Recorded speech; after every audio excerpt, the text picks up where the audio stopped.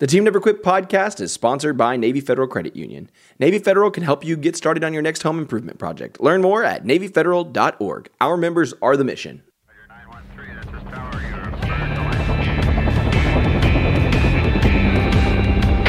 Team Never Quit. Team Never Quit. Team Never Quit Radio. All right, everybody, welcome back to the TNQ podcast. I'm your host, Marcus Luttrell. Every week, it's my job to fire you up, to ignite the legend inside of you, and to push you to your greatness. Join me every week as I take you into my briefing room with some of the most hard-charging people on the planet. They're going to show you how to embrace the suck of life, teach you the values of working your ass off, and charge through whatever life throws at you. This is the Team Never Quit podcast.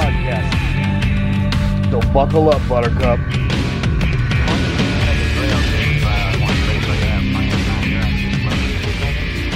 What's going on, guys? Welcome back to another episode of the Team Never Quit podcast. It's a beautiful day here in Texas. The weather is perfect, I think. It's not too cold, not too hot. And if you've got New Year plans, maybe new goals for the year, I saw a pretty crazy article this morning that says Oscar Mayer is looking for new Wienermobile drivers. So if you're looking to try something new in the New Year, Marcus, why would I be I know you like to for drive that RV. Y'all took that cross-country trek. That would be awesome. You could drive a hot dog van. You can drive a hot dog. Okay, so would you drive the hot dog van if the inside was all decked out and they let you use it for free to do your vacation, just as long as you advertise for them? See, that's a good about trade. that? Yeah. Hey, if I'll borrow your vehicle, you can wrap it in your deal, and I'll use it on my No, trip. it looks like a hot dog. My point exactly. He's I like- know which one it is. We ran into that sucker at the Alamo. Yeah, we saw it at the Alamo. Oh, gosh. All right, well, Patreon question of the day for you guys. Would you rather be able to speak any language fluently or be able to communicate with animals? It's the same Ooh, thing. No. I would rather... I'm supposed to answer that? Yeah, go Yes. for it. Yes, sir. Well, probably animals, because they're always observant, they're always around, and they see things that most people do not. And they also are like my dog. I mean, he knows what's going on just by the tone of the voices. So I think the ability to talk to animals would be more important than the ability to speak to a specific individual in a specific language. I think I agree with that because even we've traveled abroad a lot and you can always basically understand what someone's saying for the most part. So to be able to speak to animals, I think would be really, really cool. Oh, sure. Well, if you got a dog or a cat, just consider what they see, but they can't talk about. Yeah. I mean, some people have dogs in their bedroom. I mean, what do you want? I appreciate they don't talk back, okay? Yeah. They're amazing. Yeah. Marcus is kind of like the animal whisperer. I tell you, yeah, I'd rather have that ability too. Yeah. Because here's why. Humans on our meanest animal form, and when there's no discipline or anything like that, if you look over and somebody has the ability to control a lion or a Cape buffalo or something that'll eat you or kill you, all humans will fall in line. Yeah. That's just the way it is. Well, and I feel like If you're walking across the Serengeti, you need to know who's hunting you. That's right. Yes. That's right. Because it feels different and it is different. For sure. Yeah, for sure. Okay, well, that was our Patreon. That's a great Patreon question. Hey, check it out, patreon.com/Team Never Quit. You can ask your questions. You can get access to some exclusive gear and definitely join that amazing community that allows us to put the show together every single week. So thank you guys, Patreons, for all you do to support the show.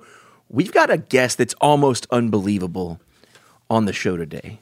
Keith Nightingale is a retired Army colonel who served 2 tours in Vietnam with airborne and Ranger units. He commanded airborne battalions in both the 509th Parachute Infantry Regiment and the 82nd Airborne Division.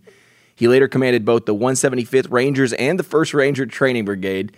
He was a member of the Iran rescue attempt in 1981 and served with several classified organizations. And to top it off, he's also an author. He's the author of Phoenix Rising. Keith, welcome to the show, sir. My pleasure to be here. Fire away. All right, well, this is one of those things that... You can't even read your bio because of how I had to pick highlights. Well, no, exactly. when someone's bio starts reading like radio instructions, That's right. because Like there's the so real many fast talk. acronyms. There's so many abbreviations and acronyms. You'd have somebody in the high in the military couldn't even read this. So I just want to hear if you just back this up. Can you tell us, like about? I want to know where you came from. Yeah, where God put you down here. Wait, what state? Well, let me see. You're asking how my experience or why I got involved in the military? I'm asking where you were born and your background on your family, how you. All right. I want to go all the way back, like mom and dad. What'd they do? Well, my family has been had some association with the military since the Pilgrims, literally, with John Alden. And we've always had some member of the family, male members, participate in whatever wars the country went through. Daniel Manton, who is a direct relative of mine. My name's Keith Manton Nightingale. Daniel Manton was a colonel for Washington in the Rhode Island militia, and he did the recon for Washington before he sieged New York City. He also raised a number of units for Washington during the Revolutionary War. My great-great-grandfather was a lieutenant quartermaster at Hilton Head for the Union Army, died of yellow fever. And my great-great-uncle was with Buford on day one at Gettysburg. Past that, my great-uncle was a doctor in World War I, the only doctor to win a Distinguished Service Cross. My grandfather drove an ambulance for the French Army in Verdun. My grandmother was a nurse at the military hospital. Y'all were in Verdun? Say again? Oh, go. I'm sorry, I didn't mean to interrupt. He's in awe. Yeah, go ahead. My father was a advisor to the Chinese in World War II with Stilwell, and I'm the product of them, if you would. So I come from a long line of I call it disassociated military, because none of them were professional. They went in, there was a war, they did their thing, and they went home and they did whatever, they did. I'm the only one actually in our entire family history that I know of that made the Army a career. But I enjoyed it. I was supposed to be a lawyer. That was my grandmother's plan. And after my first tour, she kept lobbying me to, go to Stanford Law and, get out of this military stuff. You've done your bit. And I just thought about it a while and said, no, this is something I really like. With the people I was with and what we were doing, it was just a real draw, if you would. And so I decided to do that, and I've never regretted it. I wouldn't either with all of your accomplishments. Brothers or sisters?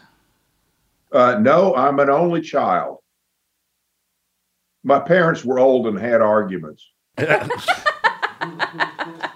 I came from one of them families too, brother. Okay, so how'd that go? What actually spun you up to join the Army? Because signing up and then your family. All right, I'll tell you that. Because of our family history, it was preordained that I would go into the Army and serve some time and then go out and do whatever the rest of my life was going to be all about. So when I went to college, I signed up for ROTC, which is what my father had done when he was at Stanford. And then I kind of liked it because I had a military background. I was an Army brat. I grew up at Fort Lewis and, these other places, military places, saw my dad off to Korea. So I kind of understood what was going on here. And then when I was in college, Claremont, at that time, Claremont Men's College in Claremont, California, I was part of the ROTC organization, and I kind of liked it. And then it was clear that Vietnam was going to happen. I mean, this was like 63, 64, it was building up. And I done a lot of studying of history. History was kind of my thing, and particularly military history. And I decided I wanted to be in the 82nd Airborne Division, because if I was going to go to war, I wanted to go to war with the best, General Gavin and General Ridgway and Normandy, D-Day, all that stuff. A very magnetic attraction to me. And the only way that I could go to the 82nd was to get a regular Army commission as opposed to a reserve commission. So I applied for a regular Army commission so that I could go to jump school and then go to the 82nd. And I got it. And so I was the only graduate in Claremont with a regular Army commission. I went commissioned, ironically, on the 6th of June, 1965. Oh, nice. Immediately signed up to go to Fort Benning. By that time, I had been married as a junior. Between my junior and senior year, I got married. We had a kid. So I have a wife, a baby, and a parakeet. And we all load up in the. Hey, write that combo down just in case we run across it again. Good start of a joke right there. Yeah. I know this guy. We all load up in my Chevy Corvair and head to Fort Benning, where I go to the basic officer school, jump school, and then go to the 82nd. And then they send me back as an 82nd guy to Ranger School. Then I come back to the 82nd, where I then got orders to go to Vietnam as an advisor. Even though you signed up, you still got an advisor role? That doesn't tell you that your family's got a particular job down here? Yeah. I'm sorry. The Corvair, was it convertible? It was not. But it had, for our situation, it was great. It was an air-cooled car, air-cooled engine, and it actually drove fast. Stick shift with a clutch. 2-door or 4?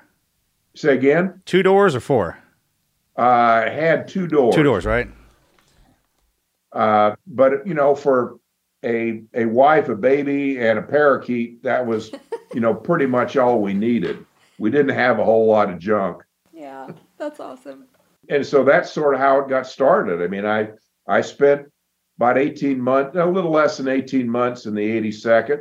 I actually was the only second lieutenant company commander in the 82nd, not because I was great, but simply because all the captains had been sent to Vietnam. So I was sort of the last man standing. When did they send you over there? That was my, call it my initiation into the Army. Oh, yeah. Yeah, I remember my time over there with them. The 82nd has a sign at the front of the base. If they can go 82 days without anybody dying, they get an extra day of liberty. And they never do it. In war? No, in peacetime. Oh, really? Oh, the 80s, man, they're the crazy. You want to see what the inside of a can of whoop ass looks like? It's my favorite poster. Is when they drop the ramps and you look inside those dirty Hercs, those 130s, and it's got the 82nd in there all crammed in, a bunch of badasses, and they do these mass exits out in a blue sky, like just these hundreds of parachutes of dudes coming down. It's something to watch them hit a field, man. We want to give the enemy the maximum opportunity to give his life for his country. That's right. Wow. That's right. Dude, if they don't shoot you, man, when they come in squashing like that, that's the craziest thing I'd ever seen when I saw y'all do that for the first time. Okay, so when you got sent to Vietnam, how long were you over there? I was in Vietnam. I arrived in April of 1967. I left in May of 1968. That included second lieutenant. You were offensive in Vietnam. I started out as the deputy senior advisor. Captain Al Shine was the senior advisor, and then he left in early December, and I became the senior advisor, which I was throughout the rest of my tour there. What was that like for you? Well, Vietnam. Exciting. It wasn't exactly deer hunting. I joined them, as I said, in April.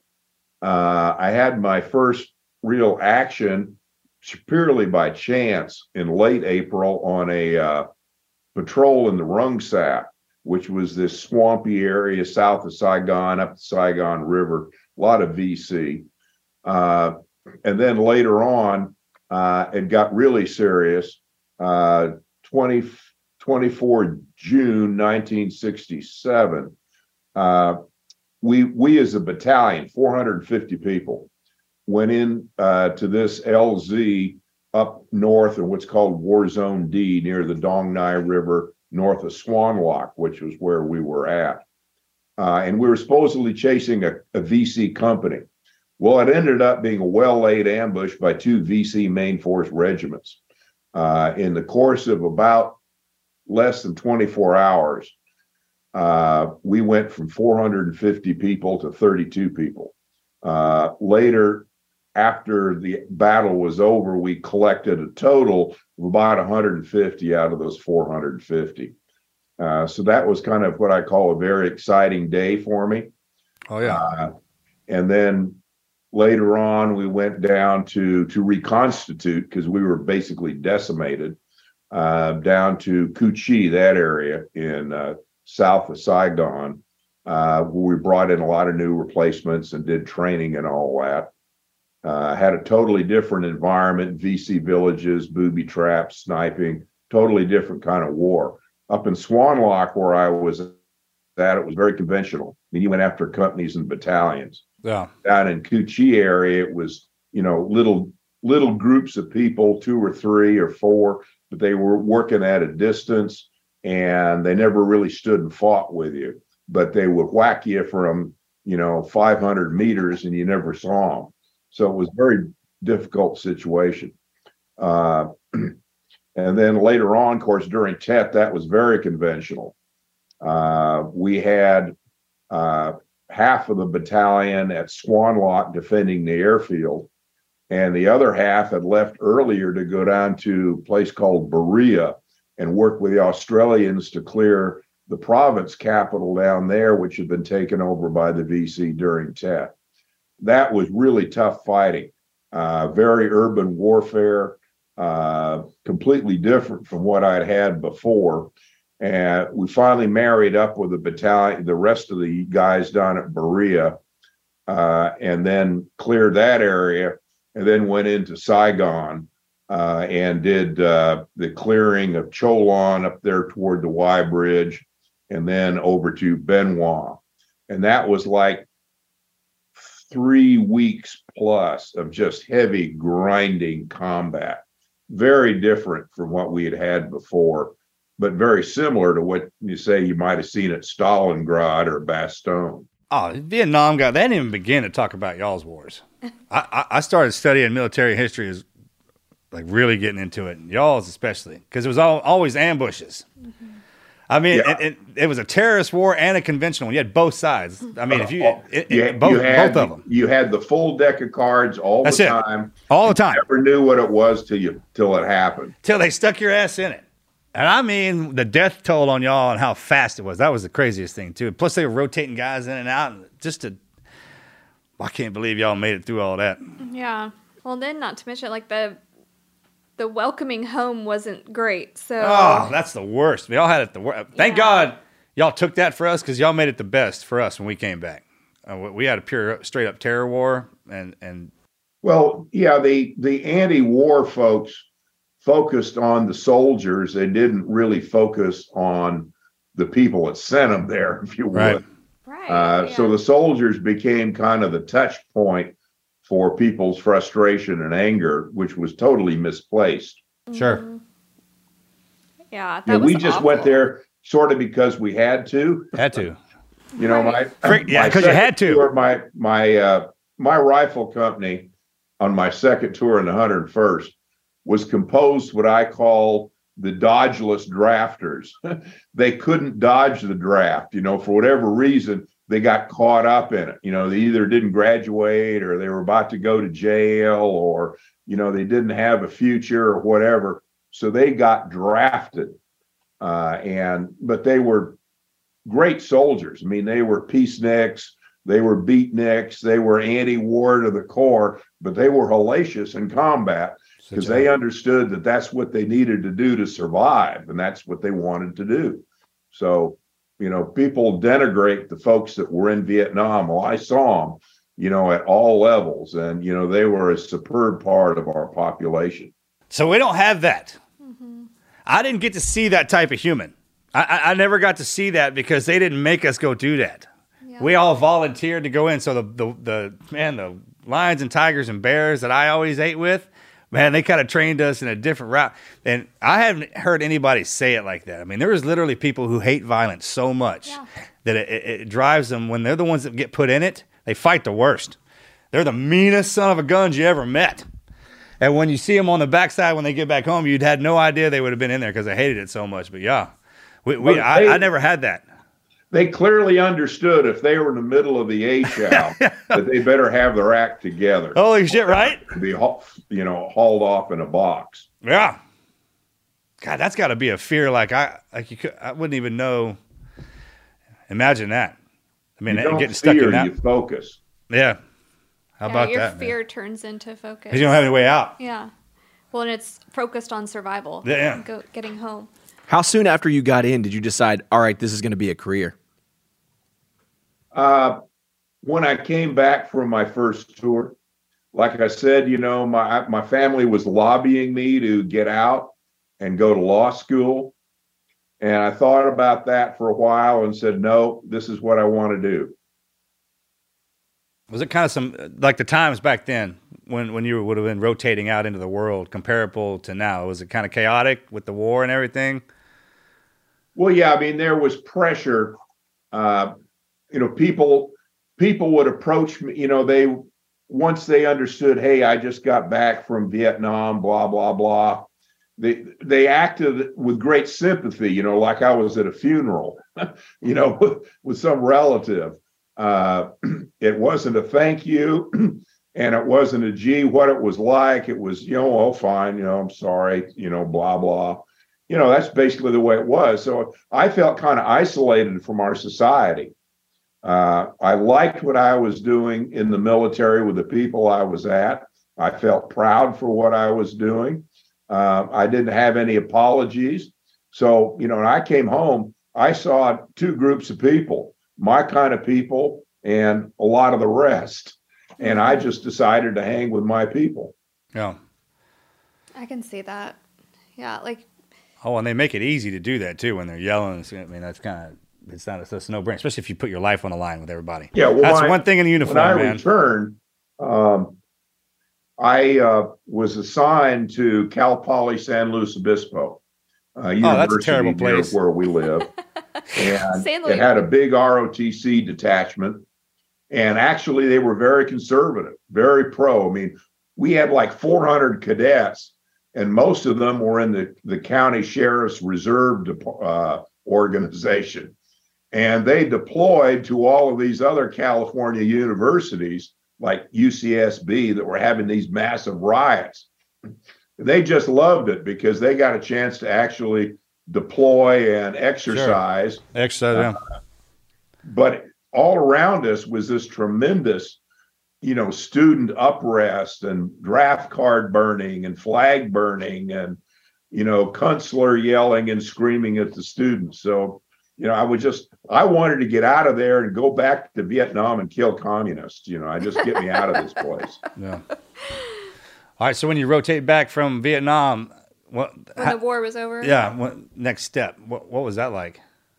When I left ROTC, I went to Fort Benning for what's called the advanced course for captains, and then was immediately shipped out to the 101st, where I joined. This was 1970.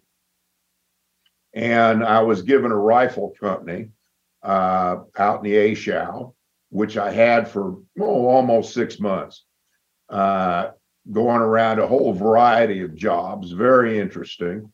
Primarily as an independent company rather than as part of the battalion per se, which I enjoyed. And then I was, they always kick you out. You get 6 months and then you got to leave so somebody else can take your job. Right, yeah. I became the G2 operations officer for the 101st, which was really interesting because it opened me up to all source intelligence, the HUMINT. We had the MAC-SOG guys and Combat Command North. We had all of the sensor strings. I was responsible for uh, monitoring the Ho Chi Minh Trail between Vietnam, Laos, and North Vietnam. And I also had all the Arclight targeting responsibilities in I Corps for the B-52s. So I had a really fun day every day putting all this stuff together and seeing what was going on. So it was very educational, very creative, and I just enjoyed the hell out of it.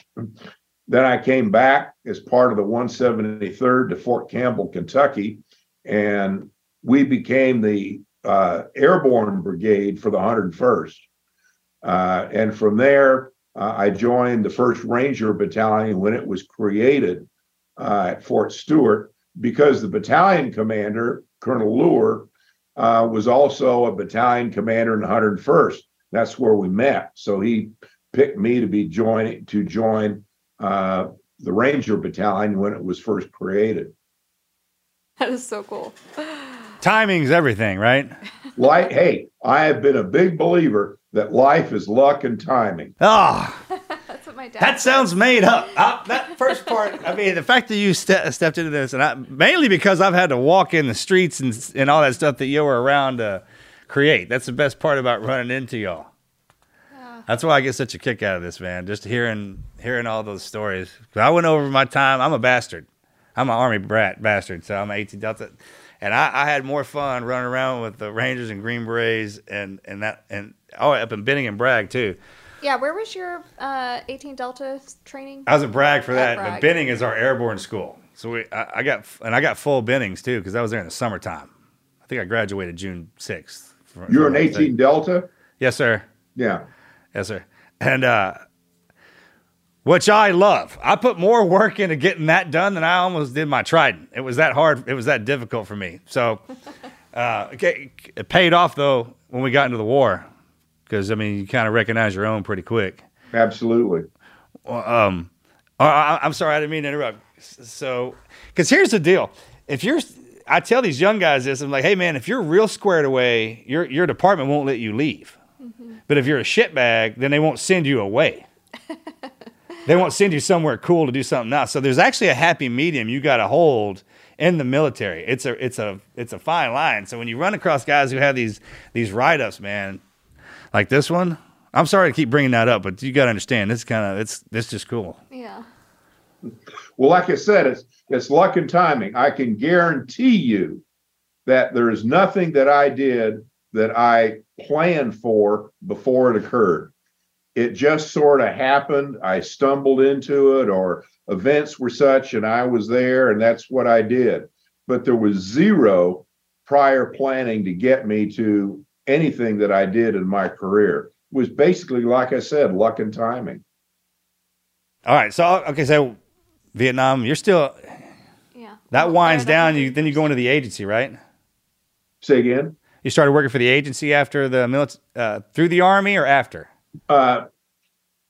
After I left the Army, or before, or what? We're trying to figure out. I'm trying to figure out. I worked for the agency. Well, I got to be careful here. When I was in the Army, in what was called ODSO, right after the Iran rescue, we had a special organization set up to develop and resource all of these special ops units you see now that did not exist during the Iran rescue. Only Delta existed. We brought in a whole bunch of new stuff. Task Force 160, the aviation guys. Oh, yeah. What was then called FOG, Field Operations Group, which is now ISA, the Secret Army of Northern Virginia, and a number of other kind of special, select, unique organizations. We did a lot of stuff outside the United States, Latin America and the Middle East. During those periods, we would kind of transition back and forth from being sheet dipped in the agency to going back to wearing a uniform. Just depended on the circumstances and the requirements. Right. And then later on, when I was a civilian, I did some work with them and for them also. Yeah. Well, we just Nobody really works for the agency. That's what I've always heard. Kind of, you're just with them or away from them. But that wasn't until later. You still had a lot of time in the Army. Oh, yeah. From what we were talking about. From the first, when I was through with my tour at the 1st Ranger Battalion, I went to Command and General Staff College at Fort Leavenworth. From there, I was assigned to the 509th Airborne in Vicenza.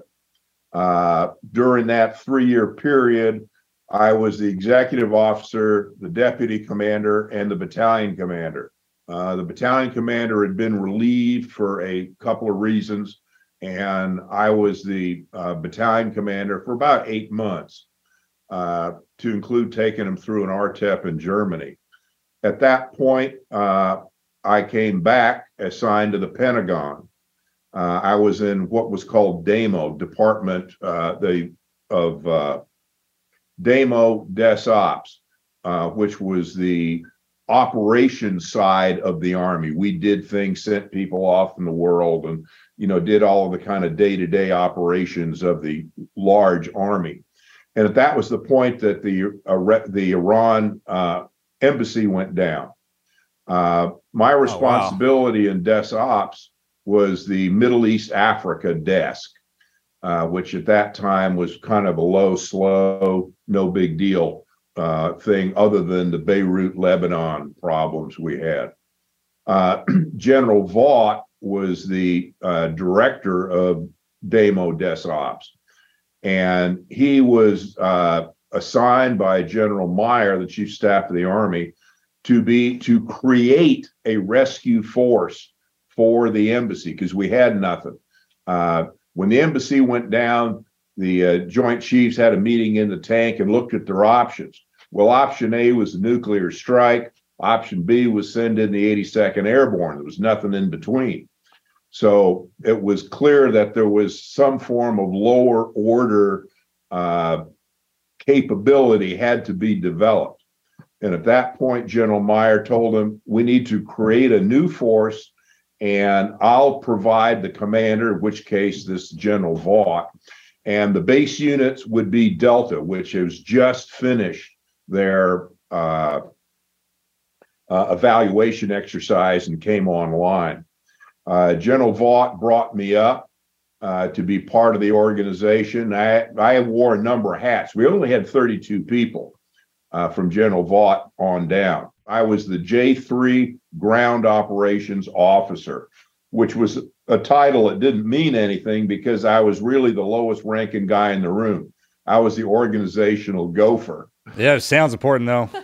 That's how that title usually works. If it's real badass, that's the lowest ranking guy in there.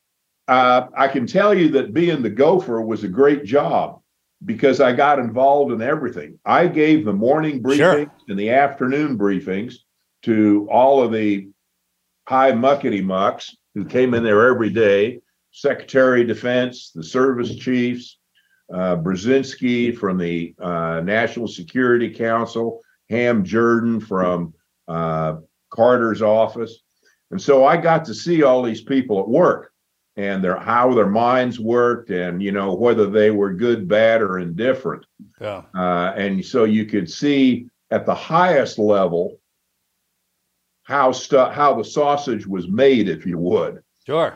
And then we took that immediately back down to the field and said, hey, we got this new intel and you got to turn left instead of turning right.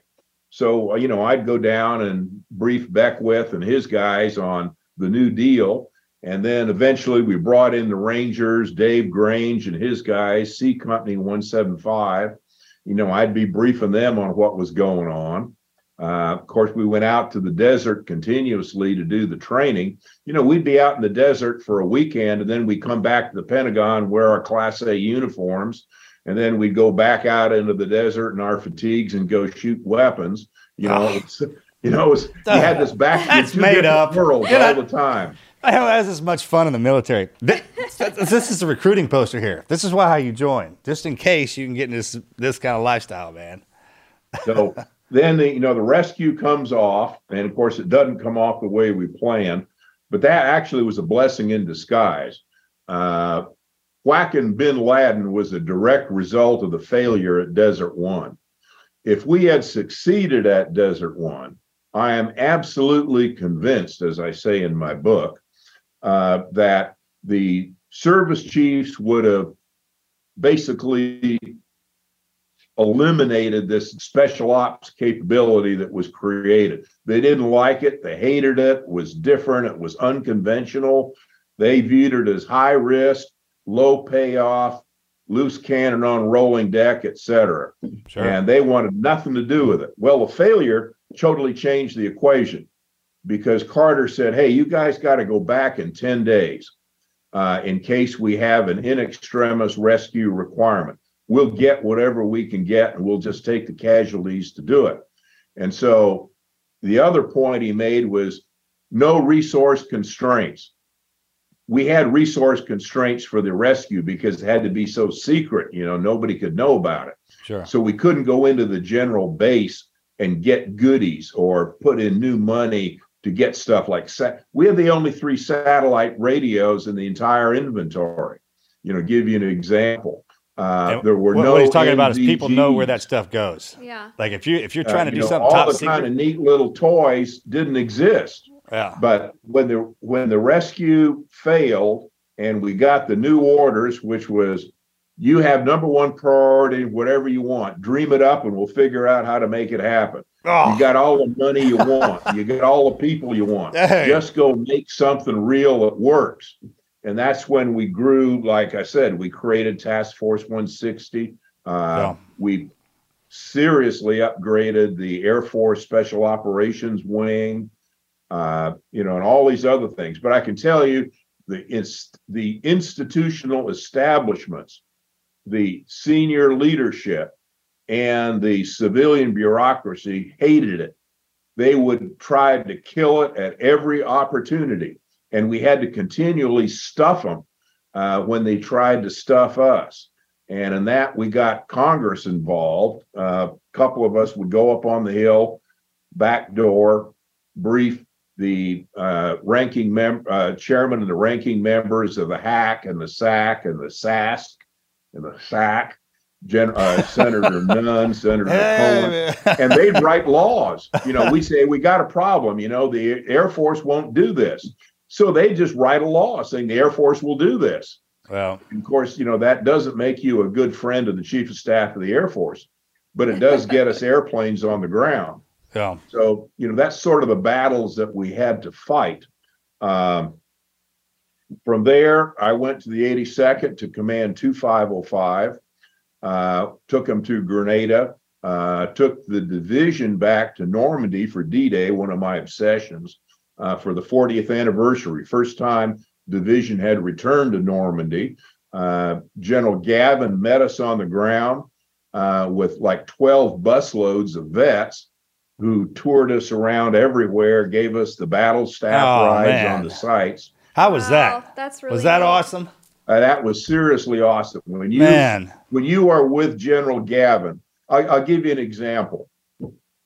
On the 5th of June at St. Mary-Glise, there was a big banquet in the town itself. First time they'd had the actual vets back to St. Mary-Glise. Well, the town went all out, and we had this big banquet, and I was sitting at the table. I was the commander of troops, and I was sitting at the table with General Gavin. And on the spur of the moment, I said, "Sir, would you give us, we're going to do a staff ride tomorrow at Lafayette Bridge." Lafayette Bridge was kind of the penultimate battle the 82nd did in Normandy. And we had not planned to have him there. I hadn't thought of it. We were going to have, another vet do it. And he kind of looked at me and he said, "Well, if you can get me to Omaha Beach by 9, I have an appointment with Cronkite. I'll talk to you guys at 6:30. And he was starting to get Parkinson's, he was kind of shaky like that.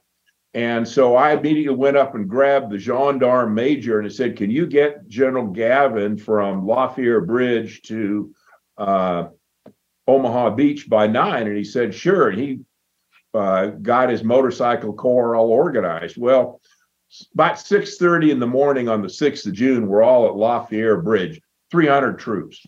all in their berets and their fatigues, and it's kind of rainy, really kind of crummy weather. And this big green Mercedes pulls up, and door opens. The guy opens up the back door, and there's General Gavin. Well, I'm looking at him, and he's kind of hunched over, like this, and he's got a little cane, and he's got his beret on, red beret, and he's kind of hunched over, and he's all shaky like that. And I'm thinking, oh my God, I made a horrible mistake. I'm subjecting this guy to the weather and his illness, and he's not going to be able to pull it off. He's going to be embarrassed, and the troops are going to be embarrassed. I'm thinking my career has come to an end, and I just did something incredibly stupid. Well, he kind of looks up at me like that, and he looks up beyond me, and he sees all the troops all arrayed there. He gets out, stands up, walks to the troops, and he is the commander at that location for an hour and a half.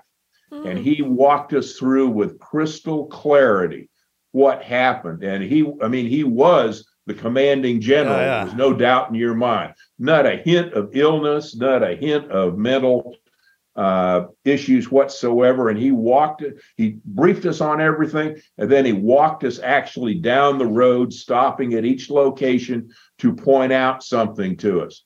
It was one of the most incredible personal experiences I'd ever had. And just how the strength of character and his resolution came through to overcome all the problems and issues that he had at the time. That's a tour guide through time. That's amazing. Really cool. It's a blessing to get those. That never happens. Marcus and I I've got tears in my eyes because I'm thinking of Marcus and I and a bunch of other people. We got to bring a World War II veteran, R.V. Bergen. He fought in the Pacific, to Peleliu, the island of Peleliu, Orange Beach. And that was his first time back. And this was in 2014. Marine. He's 90 Marine. plus years old. Yeah. I mean, you could still shave with the crease in his pants. Yeah. He made sure he on point, like his gig line, belt buckle. I mean, the guy was on point. Yeah, and we got to bring him back and just see the emotion and everything that he had. And we literally got out on Orange Beach out of this little boat, and he gave us kind of that same story of everything that happened and walked us through the jungle, through Peleliu. You go to the Umur-Brogel? I don't know that name. Umur-Brogel Ridge. That was the key terrain feature at Peleliu. They called the ridge. They called it the Bloody Nose Ridge. Yes. Okay, so I was in the middle. Yeah. And then the two left flanks. No, I didn't get up there where 200 went in, 7 made, or 0, or whatever it was, that crazy. It was a crazy number of people that died. No, we did go up there because we saw that anti-aircraft gun that was up on that ridge. Oh, okay. Yeah, they had that. They still have it today. This huge anti-aircraft gun. Hey, if anybody out there is looking for a vacation, if you have it's a long, an adventure, not a vacation. It's an adventure. It's vacation when you get there. It's austere. Right. Yes, sir. Very, very austere. It was one of the awesome. neatest moments. I mean, beautiful. Yeah, but R.V. Bergen passed away a few years ago, but it makes me think of your experience. Obviously, that's... Yeah, well, that's why I have this obsession about Normandy. I was kind of fixated on it as a kid for whatever reason. So it always kind of stuck with me. I read a lot about it. And then, of course, when I got into the division, we had a lot of veterans there. 1965, the senior officer leadership were all World War II vets. Sure. All the senior NCOs were. So you're getting all these stories from the people who were actually there. And then vets would come filtering back, and like Gavin came back, Ridgway came back, lots of old NCOs, and they come into the company, walk around. They just sit there and bullshit with you about, what you're doing and what That's they awesome. did and how they did it. It was this great professional learning experience. And then to actually have the vets lead us through these staff rides at Normandy, Omaha Beach, Pointe du Hoc, Lafayette Bridge, Chef Dupont, Nouvelle-Aplomb. St. Mary, all these things. And they just sit there and walk, okay, this is what we did. And I was over here and Joe was over there and the gun was here and the Germans were here. You could see it all, and you get the human insights to it beyond. Oh, yeah. Facts. You got what I call the faces and the voices that were really there that made the facts, so much more rewarding.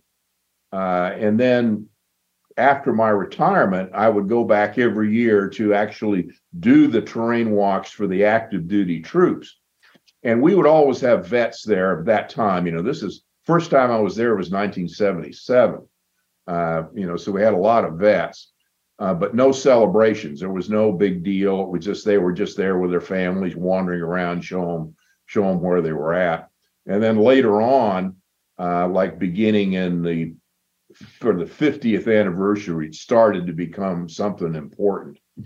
We have vets there, and I'd be taking, like say 50 troops from the 82nd were standing on the ground, and a couple of vets would be there, and I asked them to talk about it. And they would just, matter of fact, military conversation. They didn't restrain themselves. Yeah.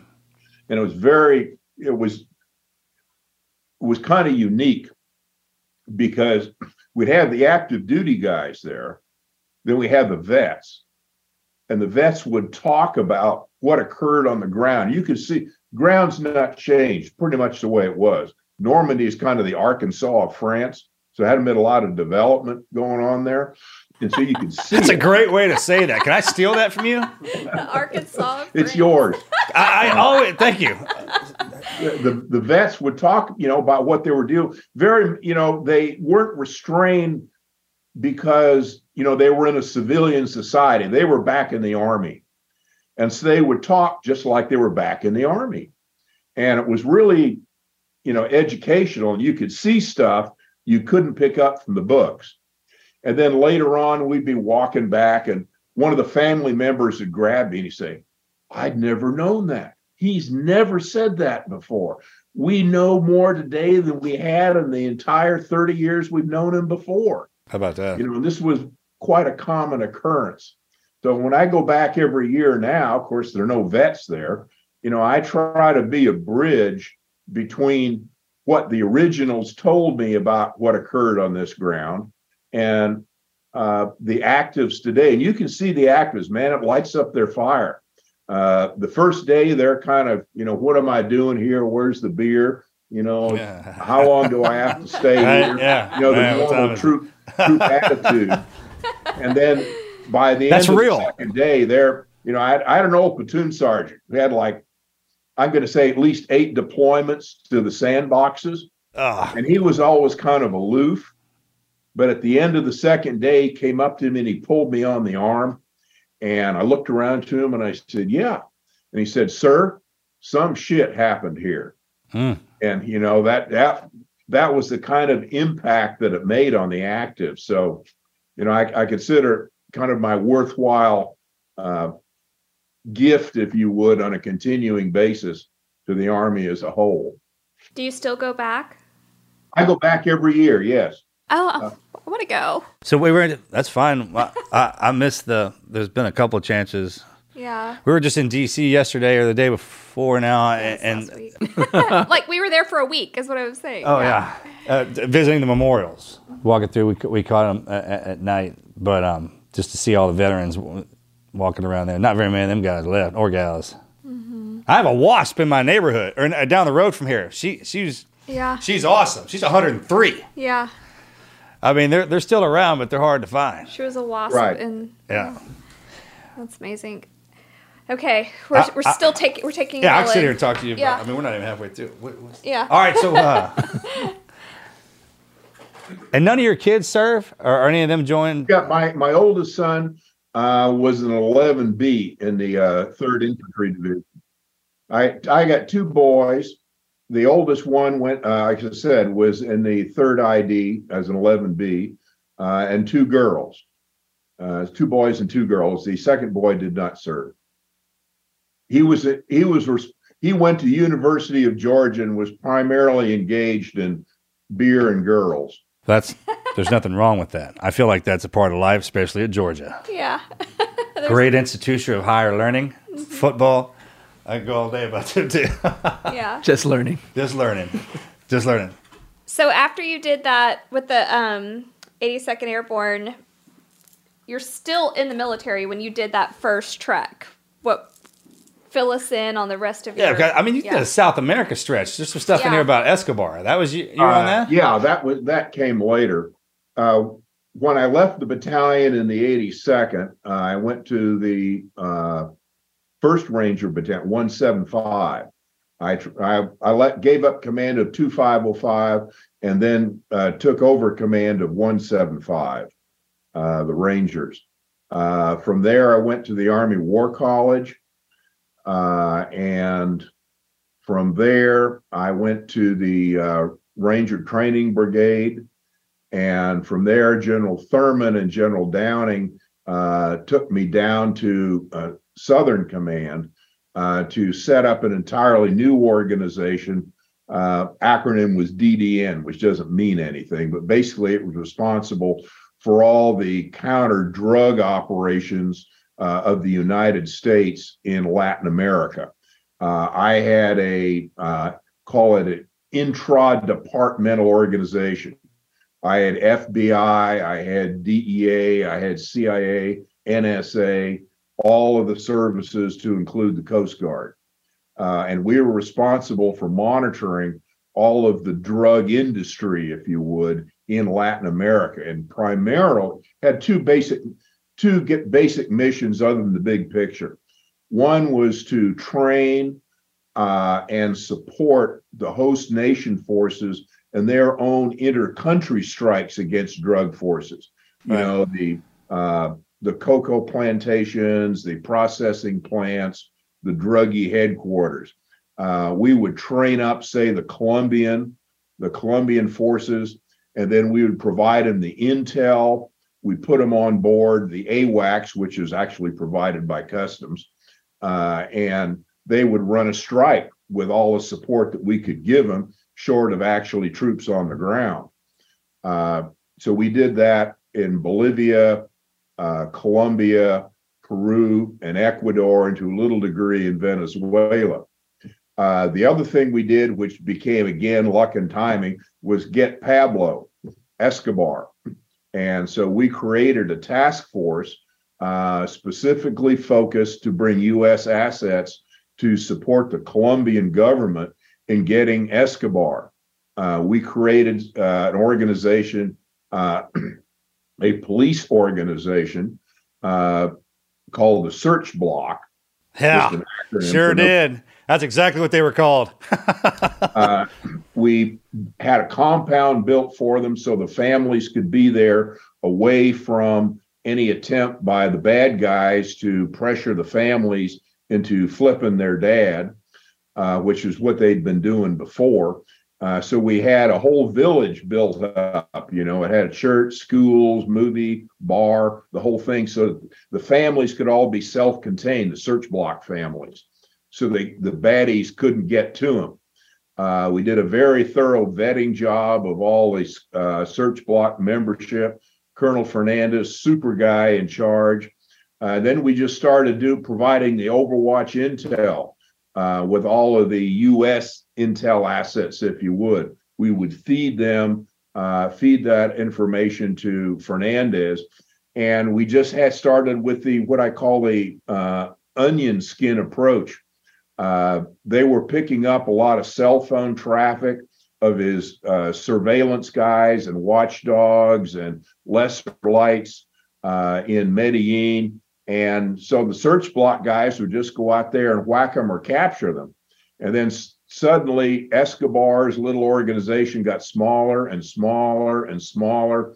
They started shooting each other because they figured everybody else was a snitch. So it had this kind of ongoing revolt to the point where Escobar had a very small organization, and he was pretty desperate. And that just by chance was kind of the day that he decided to get on his cell phone and talk to his son, which was a major mistake because the Search Block guys were already down there in the neighborhood. And then the rest is history. I was sitting in Panama watching the whole thing. We had our customs bird up on top with a FLIR, watching Wow. the whole thing go down. I know that story. That Yes, is so sir. cool. That's amazing. Just going in and setting that up and peeling that back, like you said, like an onion. There's so many layers to that story that you just told us. If your kids don't know how cool you are, that's probably one of the coolest stories out there. I mean, they still talk about the 80s and Miami and Colombia and all the men. What's that, Narco? Yeah. I mean, just the shows that are coming out. That's the thing, man. You spent your whole life making all these stories, and they're barely coming out now. Yeah, that's really cool.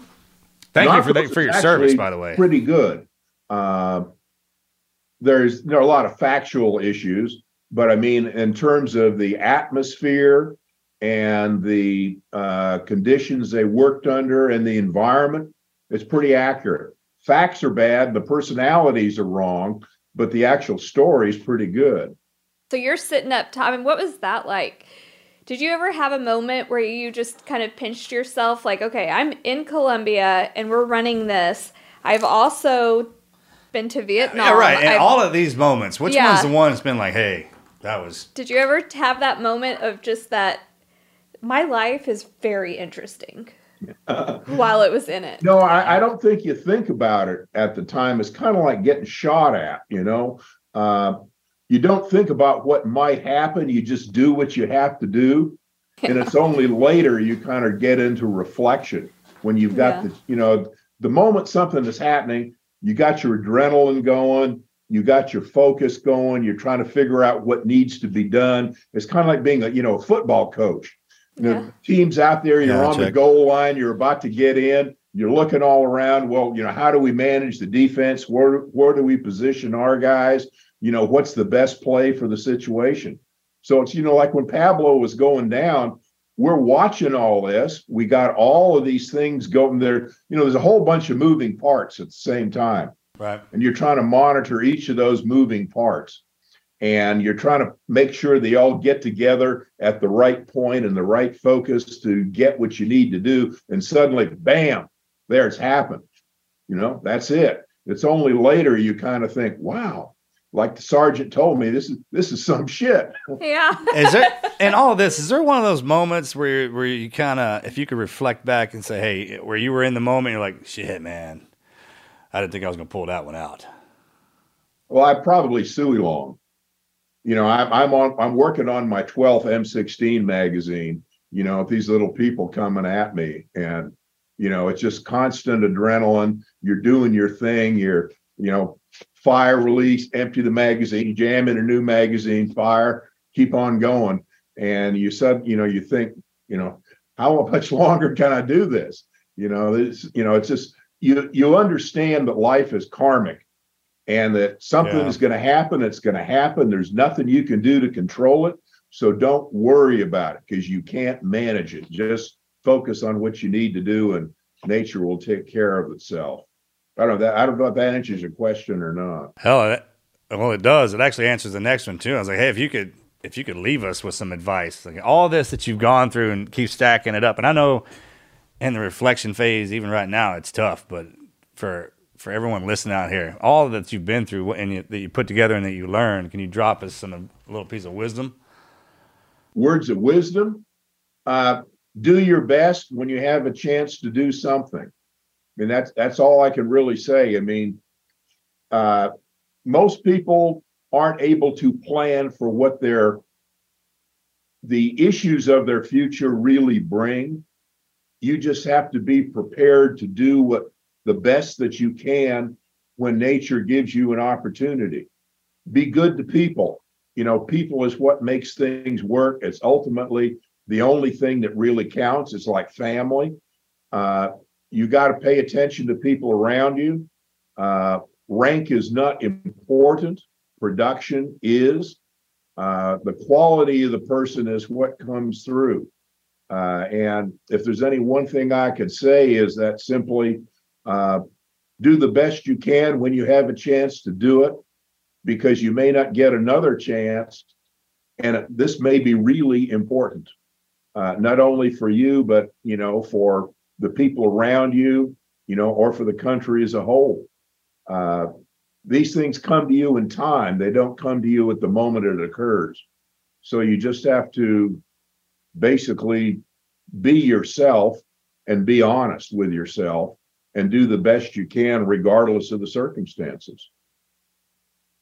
So but there's so much that I know Marcus wants to ask, and I do. We're unfortunately on a time constraint, so we're trying to cut to some things. When you wrote your book, what year was that? And how did you figure out what to put in there? Did you include everything? Which book are you speaking of? The Phoenix Rising. Phoenix Rising, I mentioned to you that I was the gopher in the organization.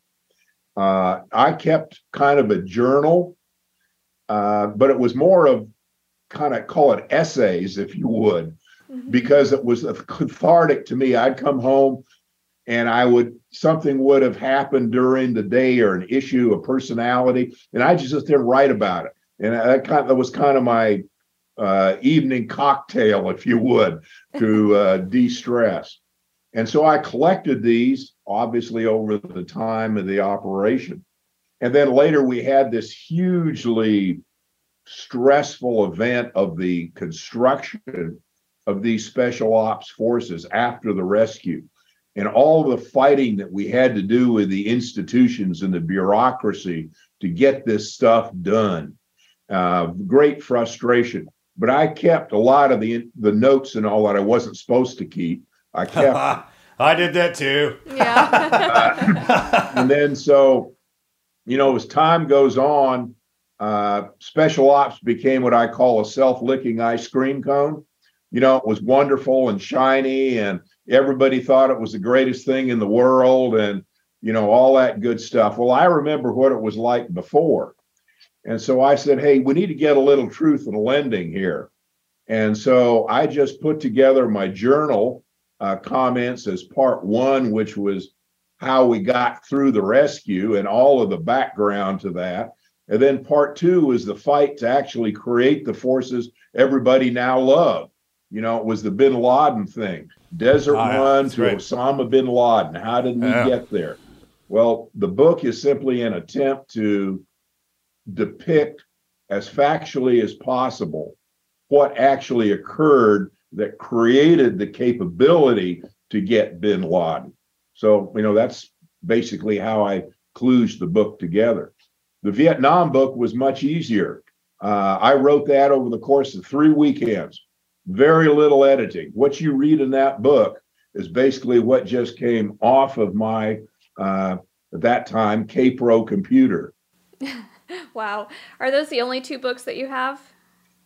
No. I have another book self-published on Amazon called Reflections, which is a whole series of essays of the various that I wrote about various campaigns I had been associated with, and Normandy, which was kind of my obsession. That's on Amazon. And there's another book coming out in February called Normandy, The Faces Behind the Facts.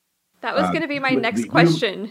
The Human Face of D-Day, which is a discussion of Normandy with the vets' comments to me that I picked up over all of my long periods with them, from the generals down to the privates. Why was Normandy selected? Why was this beach selected? Yeah. What actually occurred at this location? With the vets' comments to me at each of those sites. That's coming out, like I said, in February. Oh, that's the best, because that puts the spice. That's like putting the spice inside the commentary is the best, especially when you have from a private to a general, because what comes out of their mouth in a similar situation, and actually in the exact situation, is 2 different things. Mm-hmm. And that's where you find it. That's awesome. One of the things I found with the vets, which was true in my own experience, is that you could put 4 people on the same battle site fighting the same fight, they're less than 20 meters apart, and they got 4 different views of what actually occurred. How about and that? Every one of them is absolutely true. Absolutely right. Yeah, And you everybody put has them their own together, it's truth. like Lafayette Bridge. I mean, I got Gavin telling us this happened, and I got Private Schmuckatelli telling us this is what happened. Yeah. And neither one of them have any idea what the other was doing. But you Wow. put it all together, you get the picture. That's how you get your angles. Yeah. You could tell how obtuse their angle was by that. I'm so glad that you're doing that. That was going to be my next question when you were talking is, are you going to do something about Normandy? Because hearing those stories, I mean, you were put in a priceless position to be able to soak up all of those stories. And for you to actually put it on paper is really incredible. Well, yeah, it's like I said, it's an obsession. And I'm an old guy, got time on my hands, so I want to do it, you know. You know, old folks always look for legacy. Well, you know, my legacy, if I have one, is the bridge between what the vets said and what the active duty see and they appreciate, you know, and they get it. My idea has always been that, you know, we take the 82nd guys today, and they're walking at Lafayette Bridge, and they got a couple of vets talking to them. And I'm thinking to myself, you know, when that active duty troop is in some dark place somewhere, and, you know, the world's coming to an end, he's going to think about what that vet did at Lafayette Bridge. And he's going to say, hey, if he can do it, I can do it. Yeah. And it's going to give him a little additional, oomph in his core. And he's going to do what needs to be done. Yeah, for sure. We interviewed a young kid, like 24, 25, a couple of weeks ago. And his mission is to basically document all of the existing World War II veteran stories, combat World War II veteran stories. And he's going around the country with his camera crew and just doing a video documentary. And all he's doing with it right now is just giving that video to the family of that veteran.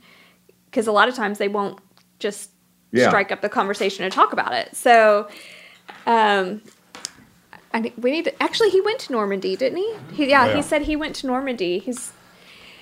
I love when, you know, legacy continues through other people. So we really appreciate you for doing that and for your own service. Golly, I mean, that's unbelievable. Yeah. So what can we do to support you? Do you have a place do you have a website or a place we can promote you? I don't have a website. No, I am on Facebook and LinkedIn. And other than that, I'm, you know, just my books on Amazon. You know, buy a couple cases and write glowing 5-star reviews, you know. Absolutely. We might have to buy We'll a help you couple out. of cases and send them to you to autograph them so we can send them out. Happy to do so. This is called the Nightingale present. I was like, if I find anybody who's slacking half-assed, I'm like, Yeah, we would love to support you, and we'll definitely spread the word about your books. And thank you again for doing Well, this. we now you did mention that. I'm going to can I plug here? yeah, Yeah, absolutely. plug. Yep. Normandy Institute is a U.S. 501(c), and it's based actually in Normandy, Chateau Berneville, and its job is to provide an educational outlet for anybody interested in Normandy. It's got a big library. The CEO, Dorothea Della Hussey, has been sponsoring and managing a number of films. The latest one is actually a documentary taken of me doing the staff rides last year. We're turning that into probably a 1-hour documentary, and we're searching for funds now to do that. And what we hope to do is go on, put it together. Henry Roosevelt, who did an award-winning documentary called The 6th of June, is doing it. And he's going to amalgamate my staff rides with interviews he's done of the vets over time, and come up with like a 1-hour documentary for the History Channel and for maybe the military channel, but we're searching for bucks now. So if anybody wants to donate, go to the Normandy Institute and you'll see the film donation button there, and just, mortgage the ranch and, shovel in money as fast as you can get it. Roger that. Yeah, well, we'll definitely share So that's that, my and plug. I love it. Yes, sir. Well, Marcus and I might show up in Normandy next year. Hey, well, this June. join us. Ironically, a number of my family is going to be there for the first time, and we'll be there from about the 1st through the 7th of June. Okay. St. Mary-Glise is the core. So if you show up, I will be happy to have you join our crowd. Oh, we would love that. Yes, sir. Thank you. Thank you so much for coming on and sharing your story and the story of all the guys at Normandy. Happy New Year, and thank you for your service. My Keep writing. pleasure anytime. Keep living your life. Yes. All right. Thank you, sir. bye. Thank you. Airborne.